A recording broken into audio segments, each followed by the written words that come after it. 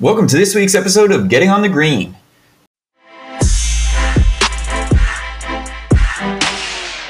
Today we are welcoming in Jeremy Larkin and Joseph Gallagher, two of my coworkers and principals in NAI Miami. To give a little bit of background on both of them, Jeremy Larkin grew up in the South Florida area. He went to the University of Alabama and then the University of Miami School of Business, got his MBA there. Joseph, also known as Joe or Papa Joe, went to the University of Florida and got his Bachelor's of Science in Business and Marketing. I'm excited to get to talk to them, learn a little bit about them. So this is a little bit different of a podcast because we have two guests on this time, two mentors of mine. They have taught me a lot since I've gotten into the game. So before further ado, welcome Jeremy Larkin and who I call Papa Joe Gallagher. So welcome. Thank you for being on the show. Thank you. How did it become Papa Joe? I'm not sure, but it just felt right. So I've been, I mean, kind of since the first time I have been. I don't know about the first time, but since very early on, he's always been Papa Joe. So, it's all the gray hair. Does that make me grandpapa? No. You know, he's very fatherly figure to me. So you know, it felt right. So Joe, you're approachable. Very approachable. Cornerable. Okay, so we gave a brief background on kind of the education and this and that. So how about you guys tell us a little bit more about who you are in the real estate world? Let's start with you, Jeremy, if you don't mind. Kind of what you do, and you can say your title or whatever you'd like about who you are in the real estate world. Well, I am nobody in the real estate world. Who am I? I'm a service provider. Been around in a few years. Started out as a banker in the real estate world, went into the acquisition side of an investment firm, and then got into asset management, and then finally brokerage. Started this firm, NAI Miami, 1997. Damn, that's a long time. The three of us. And we've now gotten up to about 45, joined the NAI system in 2002, and have been members since then. Got active in NAI global leadership, ended up as the chairman of the board there for a while, and now I'm back in Miami just trying to take care of my clients and my business. Very nice, very nice.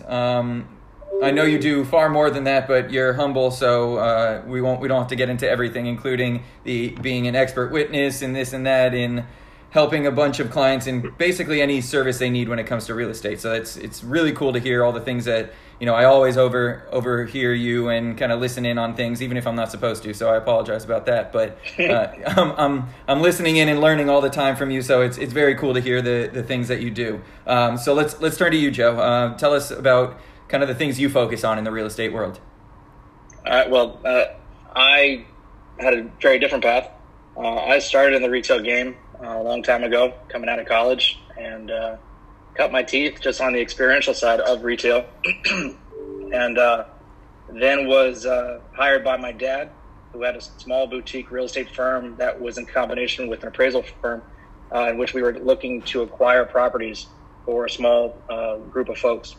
So worked on that for a little bit, found a really good asset, presented it to Jeremy. I said, "Hey, Jeremy, we're thinking about going after this. What are your thoughts?" He said, "I love it. I wish we could find stuff like this.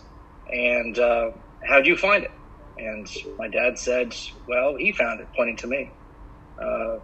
And Jeremy said, "We need more people like that in my office." My dad then said, "You're fired." And then I started working for Jeremy the next week.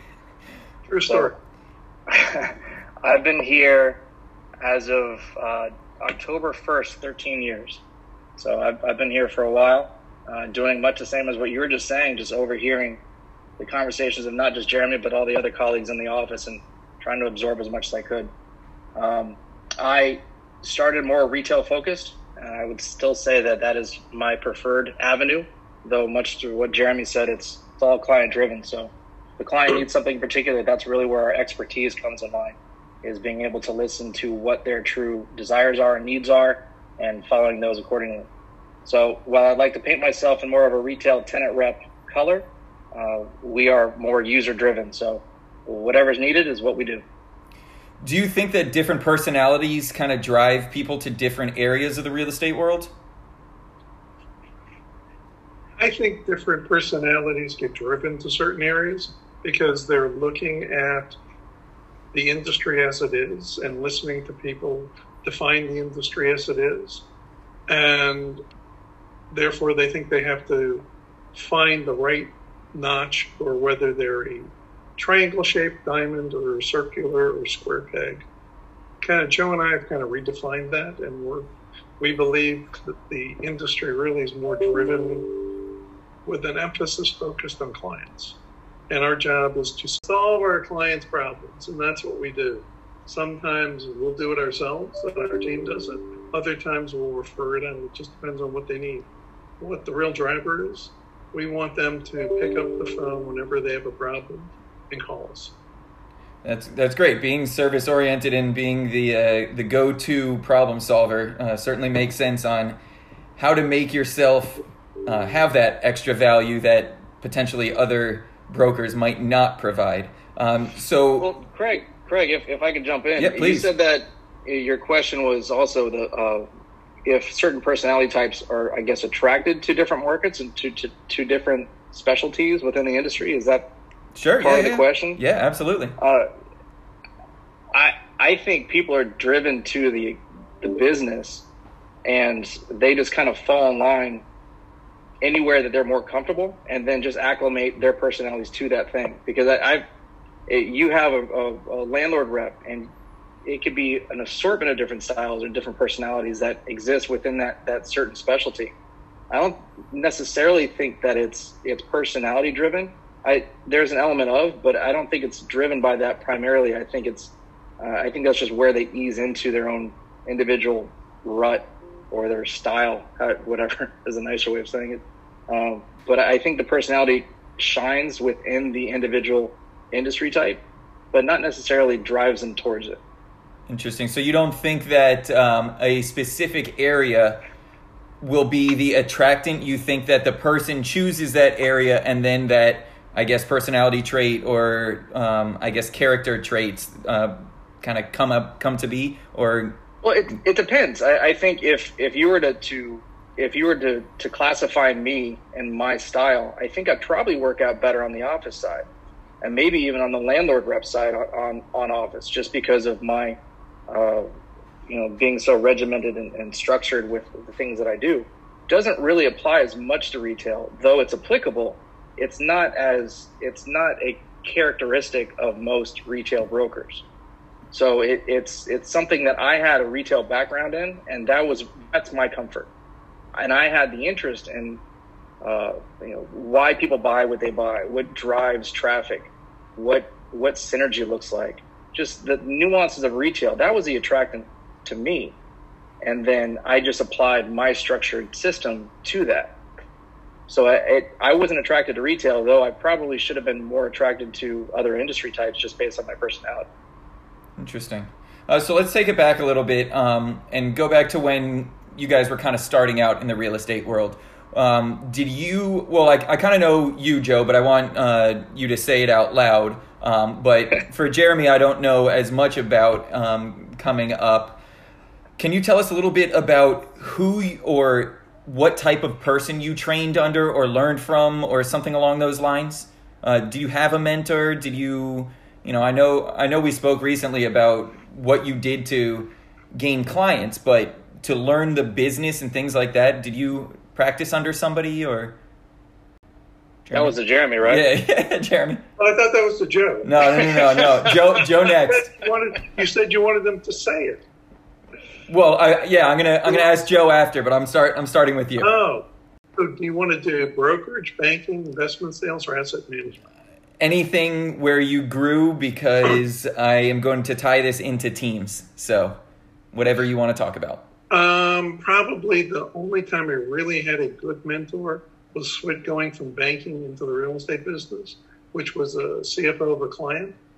And when I realized I did not belong in banking and wanted to get in real estate, I called him up and asked him for his advice. And he took me out to lunch and said, if I'm serious about wanting to leave banking, he was serious about putting a job offer in front of me that second. Interesting. It's, So, I listened. Basically, he was my mentor. I asked lots and lots of questions while I was at that company. and so when you're having this relationship with this mentor and somebody that you're learning from, whether it be a boss, whatever, is that something that can grow into potentially being a partner, or trying to gain investment deals with them? Is that something that you ever did with that individual? No, but I wasn't in brokerage, and it was a different time in the world, etc. I mean, on the brokerage side, after we started the company, and I kind of had to find my way, and being part of NAI Global, I picked up a lot of mentors there, and the mentors were really my partners in the different offices. And that was the wonderful thing about being part of a global network.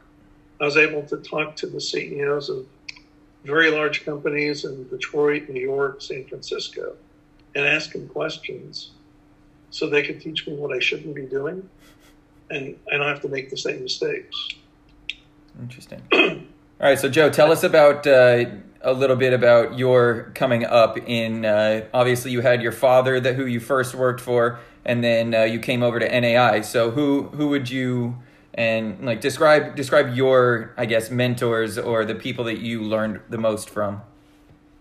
You asking me who I prefer between my dad and Jeremy? No. Yes.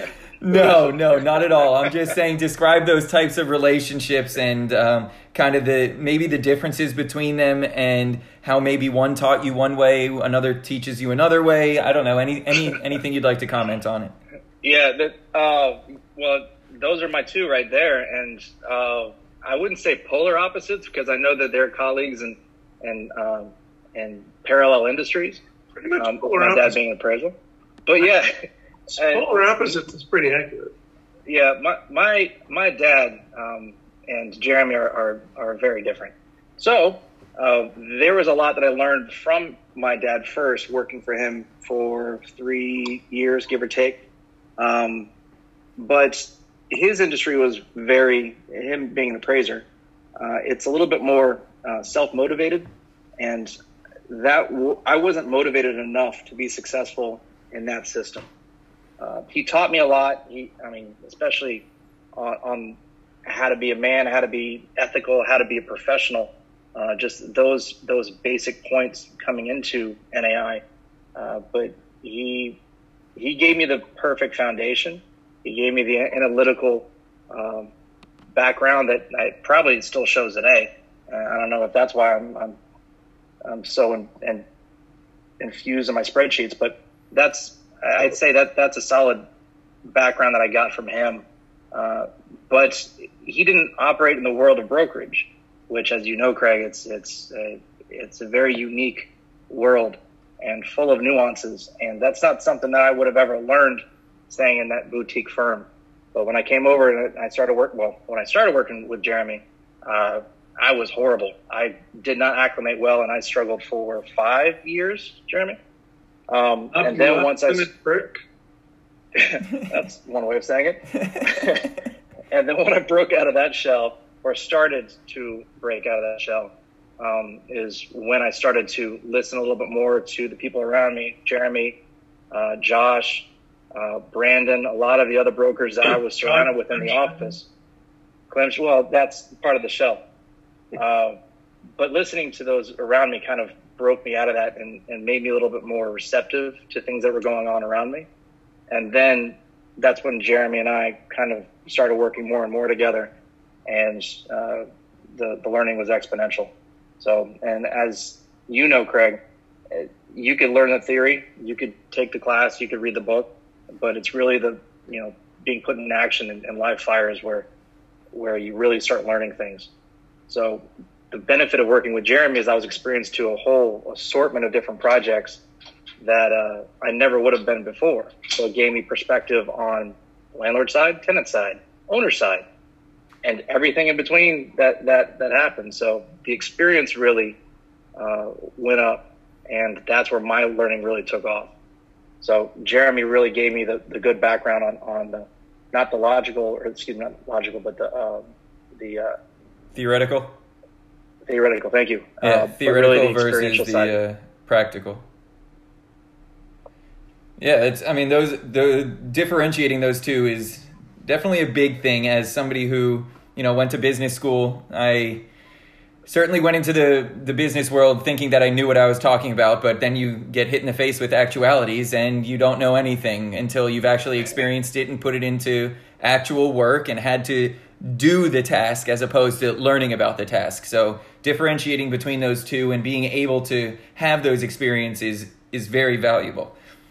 So can you guys talk a little bit about what type of partnership you all have now? Like what does it mean that you are working more with Jeremy? What does that mean?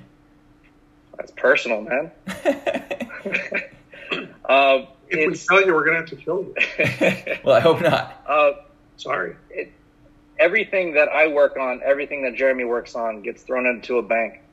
So if a project were to emerge and he and I were to talk about that project, hey, this is what needs to be done. This is who the client is. How do we best partner this up? How do we best portion this up? Excuse me. So we need to do X, Y, and Z. Well, that's more my skill set. I'll do that. Jeremy, you do this. And we piece every project up based on our capabilities, but also our time too, because the amount of work that we are faced with, unfortunately, we can't do by ourselves, or fortunately, we can't do by ourselves, I should say. So we work with other brokers in the office, depending on their specialties as well. So our partnership is every project goes into our communal bank, and we work on together. But also we work with others in the office to help satisfy whatever the need is. So is that something that you would suggest to other brokers, potentially finding that person that you complement their skills and they complement your skills, and kind of creating that, not necessarily lifelong, but for the foreseeable future type team, I guess? Well, for me, I had an ideal scenario. I mean, Jeremy's brilliant with all this stuff, and he saw an advantage in having me work with him. So I got a one-on-one tutor in the real estate industry from Jeremy Larkin. That's awesome. That's a hell of an experience for someone like me coming up. And now I get to be brought into meetings where otherwise I wouldn't be invited. I get to rub elbows with folks that have much more tenure than I do in the industry. And it's a big catch-up moment. You got to really prove that you belong in those rooms. So that was something that I had to step up to. But it was, I mean, if you could find a Jeremy Larkin out there that needs some help and is willing to foster you along, why not? I mean, if the styles fit and the personalities fit, and as you said, if the respective capabilities are synergistic and they work together, then hell yeah. I see no reason not to, because it just makes us both more well-rounded. The things I can't do, Jeremy can nail, and vice versa. There are situations that Jeremy's faced with plug me in, I'm good to go, and I'll nail it, kill it every time. So it really just depends on the scenario. But now you could put us in pretty much any real estate situation, and if you have an open-minded client or panel of clients, however it's set up, we could kill it. Okay, so let me hear slightly from you, Jeremy, because obviously you were the more experienced person in this team. So in any positive situation, there's definitely drawbacks. So what type of a drawback is seen when you're partnering with somebody? Obviously, Joe's incredible at what he does, and I'm learning from him. So in theory, I am the Joe. Obviously, I don't have the same team dynamic that you and Joe do because I'm far more new. But in my eyes, I'm the Joe to Joe being you in my situation. So what type of drawback do you see to kind of taking somebody who's less experienced, not necessarily under your wing, but taking that risk and having them a part of your team? That makes you a JoJo? If you understand the cycles of how you develop business and you understand what your goals and objectives are, there's not a whole lot of downside. The biggest downside, and we'll talk about the positives and the cycles in a minute, biggest downside was just breaking. He has a very, very strong personality, and he believed that his way was the right way to do things. Still kind of do. But you think that your way is a preferred way to do things versus the right way to do things because you figured out there's a whole lot of ways to do things and all of them are technically right. And that's a lesson a lot of people need to learn is there isn't necessarily one way to do everything correctly and everything else is wrong. There could be 4,000 paths to get the same point, and 300 of them may work effectively for virtually everyone. And it's understanding that so that I can get from point A to point B one way, Joe can get to it another way, and it really doesn't matter as long as it gets done by when it needs to get done. Interesting. But the other thing you also have to figure out is when you're doing business, the only thing you can control is the amount of time you spend and your revenue per hour. And once you max those out, you're done. That's all you can make for the rest of your life. Unless you start connecting with people and downstreaming things that can be done for people who have a lower targeted hourly rate, and you can work on the higher targeted things, and the blended rate tends to work better. Now throw into the fact that the age gap between Joe and I, it's not that I'm old yet, but I'm old. You're just older than him. I am, I am 20 years older than you, Joe? Almost on the nose. Yeah. And so when you're looking at exit strategies and you want to start planning for the future, how am I going to get from point A to point B? I have a big book of business. I can close up the shop of Jeremy at any moment, and that business goes somewhere else. Or I can connect with a junior partner, bring him in, make arrangements to help him get up to the level where I'm at, or hopefully more and better. And I can over-allocate dollars to him then. Once he hits stride, then the allocation shifts to something fair based on work product and time. And ultimately, when I start to age out, Joe's going to provide the payback 20 years later by overpaying me for a period of time to buy the book of business in. Interesting. And so far that's worked. And the other thing that hopefully you've heard or you haven't heard is when it comes to throwing money in the pot, everyone's going to say, well, how do you split it up? And the answer is we've got bookends. It's no less than X. It's no more than Y. And it would be split somewhere between those two numbers based on work. And we have never had a problem discussing that. We generally tend to over-allocate to the other party, probably more than work-wise making deserved on both sides. And it all evens out in the end. And we do have a contract. We have a signed agreement. Okay.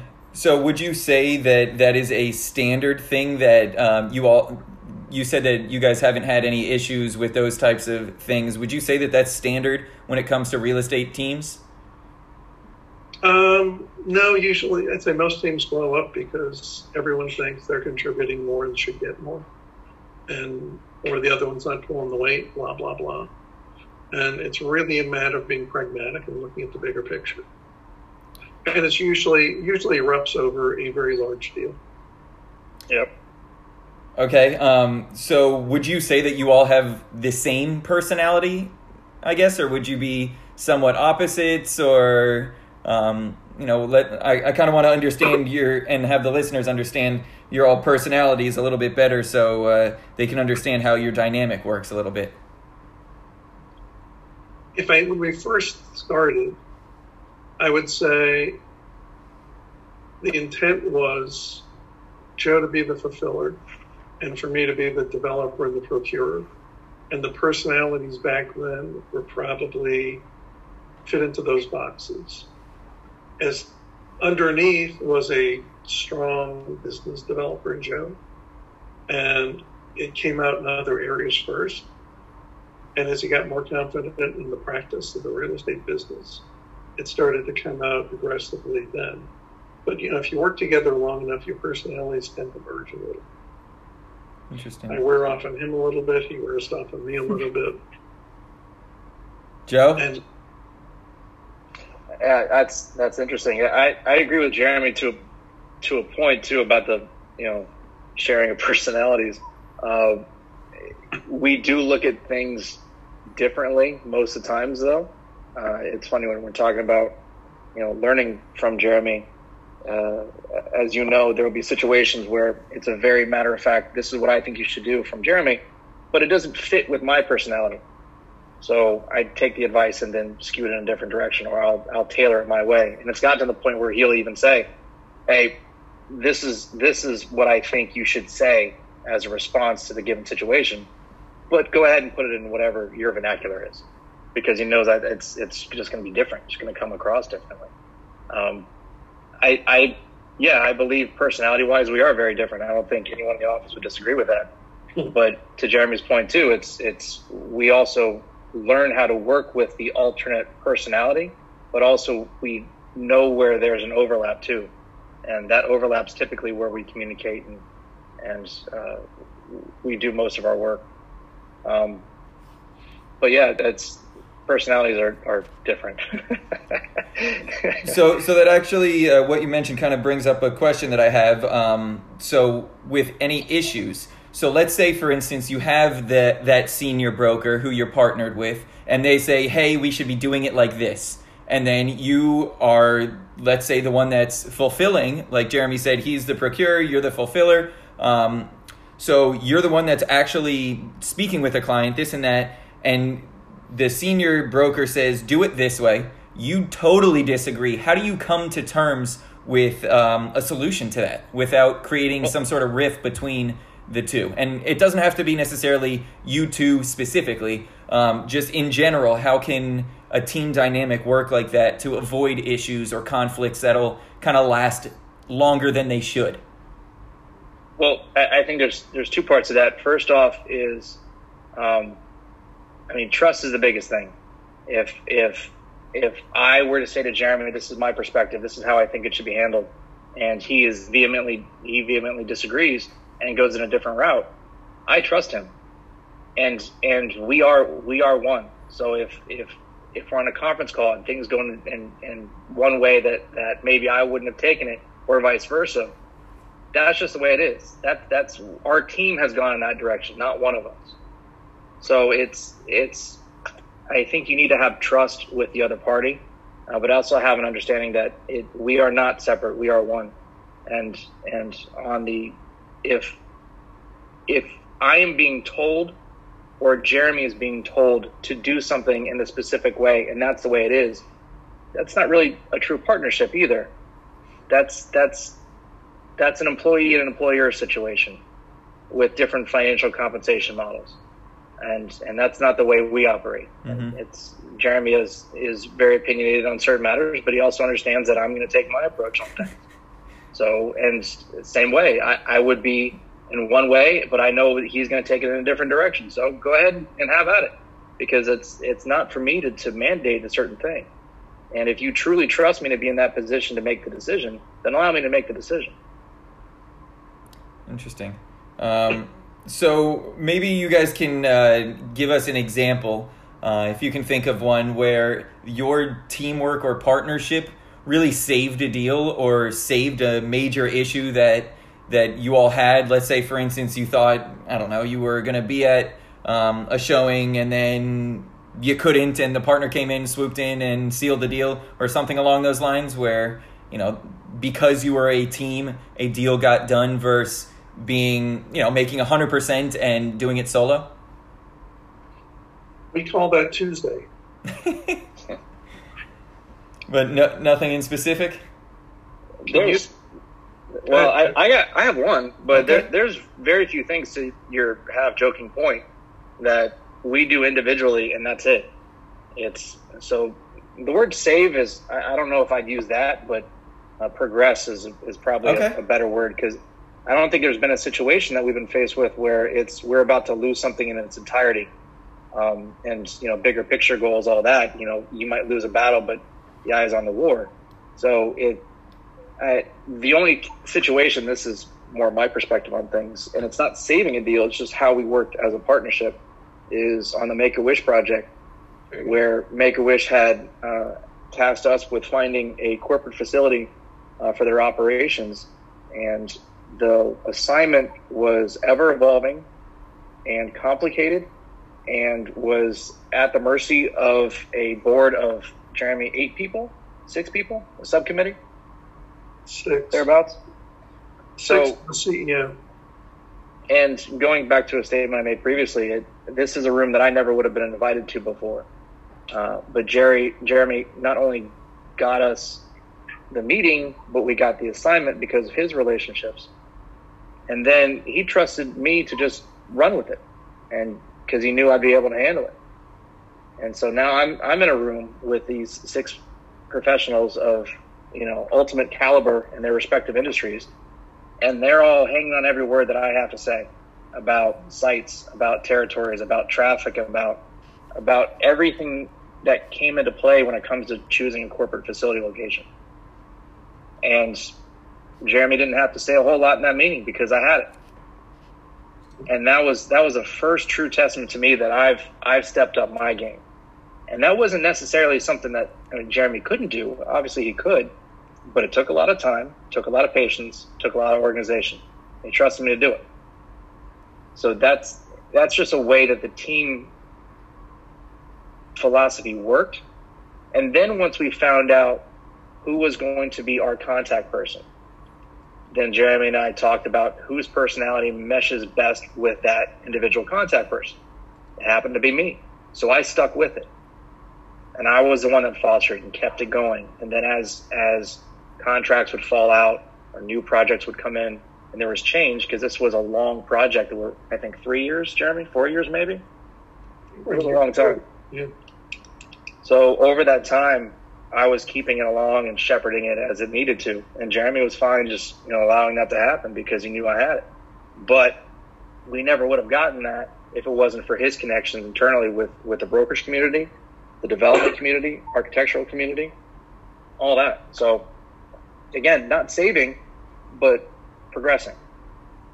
And so how often would you all say that you, I guess, bounce off your progression on your tasks or your deals with each other? Do you all meet daily? Do you meet multiple times a day, once a week? How often is a team like yours, meeting, I guess, or talking?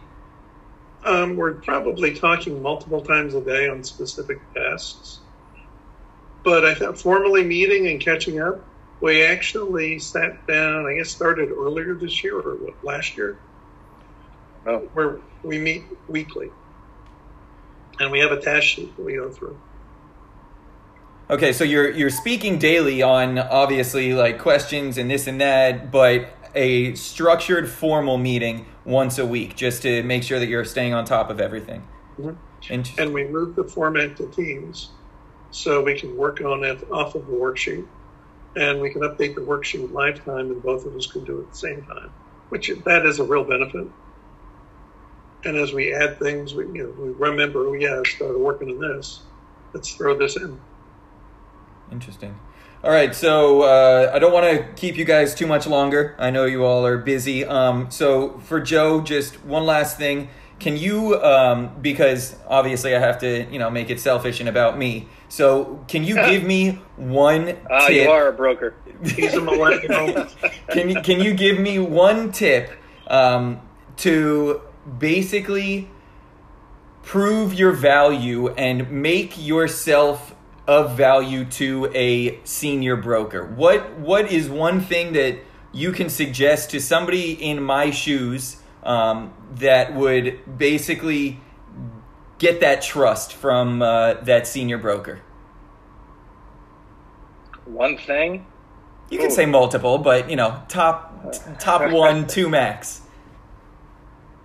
Listen more, and people react quickly to statements that are made, or they'll make assumptions based on that, and they'll go on their own track. But listen, and then clarify. Why did you say that? Okay, when you say X, I mean it to be this. Is that what you're saying too? Because I want to make sure that I'm able to accomplish the task that's being asked of me. And this doesn't just only apply to partnership. This is obviously working with clients too. It's just being attentive to those that are around you, just listening. Working with people. Yeah. I can't say that that's a unique thing for partnership. For partnership, I don't know. It's show up every day, work hard, show effort, and communicate. Try to be better. Communicate on a regular basis. Let me know. There's another one. Okay, so Jeremy was saying communicate on a regular basis and let the senior broker know what you're doing, so that you're not just, I guess, disappearing or just playing on a computer or something along those lines. It's not necessarily that as much as if you're working underneath someone on a project, then you are a satellite of the originator. So you and I, if we're working on an assignment for whomever, and I ask you to go do something, and you have to be in continuous operation. And once you've satisfied that, you have to tell me that you're done with that individual assignment, so that I could keep you moving or move you on to something different. Because otherwise, if you don't communicate, then that's when the stagnant starts happening. And then maybe things aren't as clear to you, or you don't remember it as well, and maybe your energy is lost. And so you need to keep that momentum going. So communication really helps with that. More importantly, the senior guy is usually the one talking to the client. And when the client calls up and asks what's going on, and you turn into the Three Stooges, let me get back to you. Or theoretically, you decide to take off for a vacation and then decide to extend it for another week or two without that. And for whoever's listening, that's not me. Yeah, that's not me either. But I hear what you're saying. I'm gonna piss off one person. It becomes very annoying, and sometimes payback is hell. Okay, like it might be mentioned on a podcast. Absolutely. It'll follow you for as long as you live, I guess. There's always the legend of, do you remember the time you did this? Yep. You can never escape the past, I guess. Right. You can laugh at it and learn from it, but you can never escape it. Hey, you know what? Embrace it. Embrace it. Yes, I did it. Okay, sorry. Embrace your actions and embrace who you are, too. Absolutely. It's like the lesson, a banker, when I was doing distressed assets for BNY Mellon, one of the greatest lessons in the world he ever taught me. I was late getting a project to him by 2 or 3 days. And he called me up and he says, "Why were you late?" And I said, "I was busy working on other things. I'm really sorry. I had to push yours aside, but I got it done." And I was so proud of myself for getting it done. And this was on the phone, but I could hear him shaking his head as he's going, Jeremy. You need to understand one thing and one thing very, very clearly. I know you have other girlfriends. I don't ever want you to talk about them again in my presence. I want to believe I'm your only girlfriend. Interesting. And I said, "Yes, Dennis, I hear you. I promise I will never say something like that ever again." Okay. Well, so... And if every service provider can understand that when they're talking to a client, they will be way better off. Very nice. Well, let's leave it at that. Definitely things to remember, learn from. I'm gonna keep these close to my heart. I'm gonna re-listen to the podcast for sure, so I can make sure I absorb everything. I want to thank you both for taking the time. Again, you guys are definitely busy and hardworking people, so for you to donate your time to me, I really appreciate. So thank you again. When you're rich and famous, just remember us. No doubt. Will do. Thank you. Bye. So there we have it, folks. We heard from Jeremy and Joe about how to successfully navigate through a partnership, what it takes, basically being able to deal with each other's potential egos, different thoughts, because as we know, we're different people that bring different ideas and experiences to a partnership. So being able to understand that beforehand and being able to kind of have a mutual understanding that and respect. Basically, the respect factor is the most important part, and communication between each other, so that you each can reach that mutual goal, which is success. So I'm really glad that they were able to kind of portray that and not only tell us about, the rainbows and butterflies that they've had, but some issues that they've had to work with as well. So we have one more episode in our second season. We have awesome guests coming up in season 3. We've heard some nice feedback from you all as well, so I really appreciate that. See our blog and new website, gettingonthegreen.com. There are ways to reach me through there. If you have any questions, comments, feedback, I'd love to hear from you all. Getting that is invaluable to us, so it really helps us to be better, provide a better podcast, information that you all want to hear.